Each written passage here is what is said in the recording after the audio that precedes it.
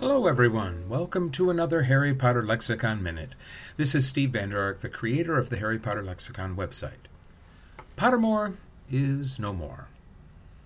I guess having the name Potter in the title was too limiting, since now the website is called Wizarding World and encompasses the Fantastic Beasts films as well as the Potter books and films. My reaction? Whatever.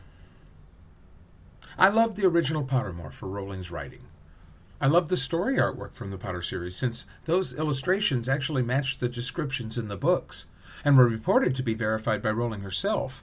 For me, Pottermore was a worthy successor to Rowling's very creative original website, although that one felt like the author was personally communicating with us fans.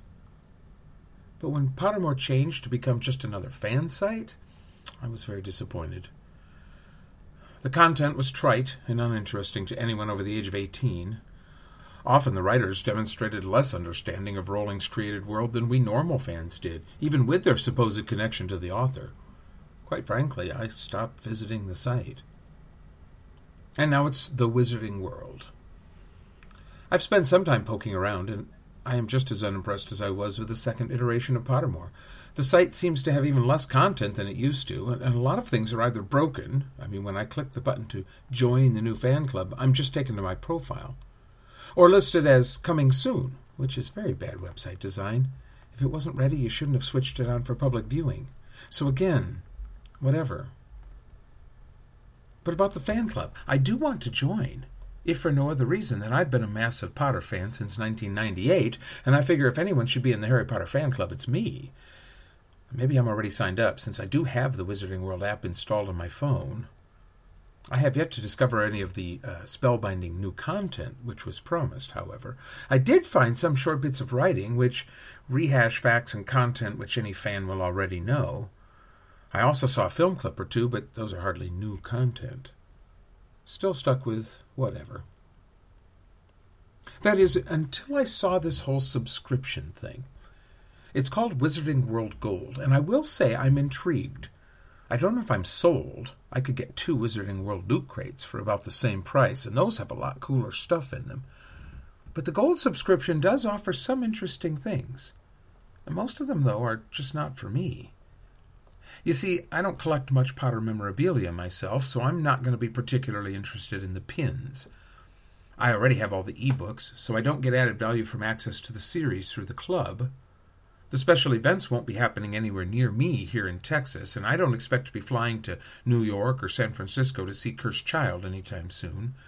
So special access or discounts on tickets for those things don't do me any good.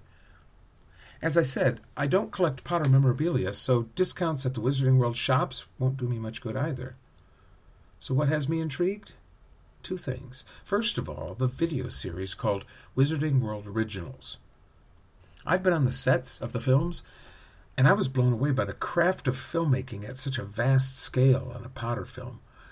I love learning more about that process. I'm pretty sure I would enjoy that video series. But most of all, I want that journal. It's called Keys and Curios, and just look at that cover. Designed by none other than Mina Lima. I love cool journals, and this one looks awesome. That's one bit of memorabilia I would love to own.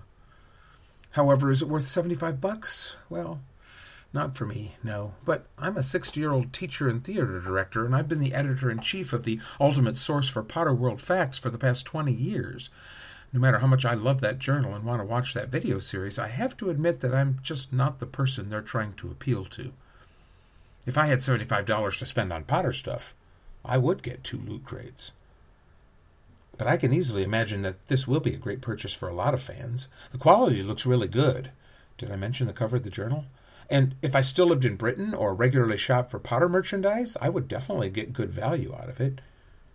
And who knows, they do promise that there's more to come. I think the best thing they could do is take a page from Loot Crate's playbook and include some collectibles as imaginative as the things you'll find in there.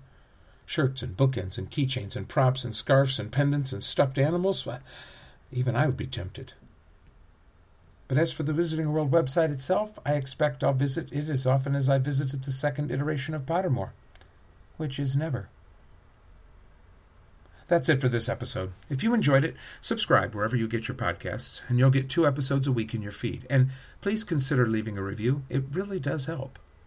If you want to explore a Harry Potter website that's packed full of rich canon lore, essays, commentary, timelines, and everything else a true fan could want, including some amazing fan art, visit the Harry Potter Lexicon at www.hp-lexicon.org, and we won't charge you a penny for it. As always, thanks for listening. This is Steve Vander Ark, apparating out.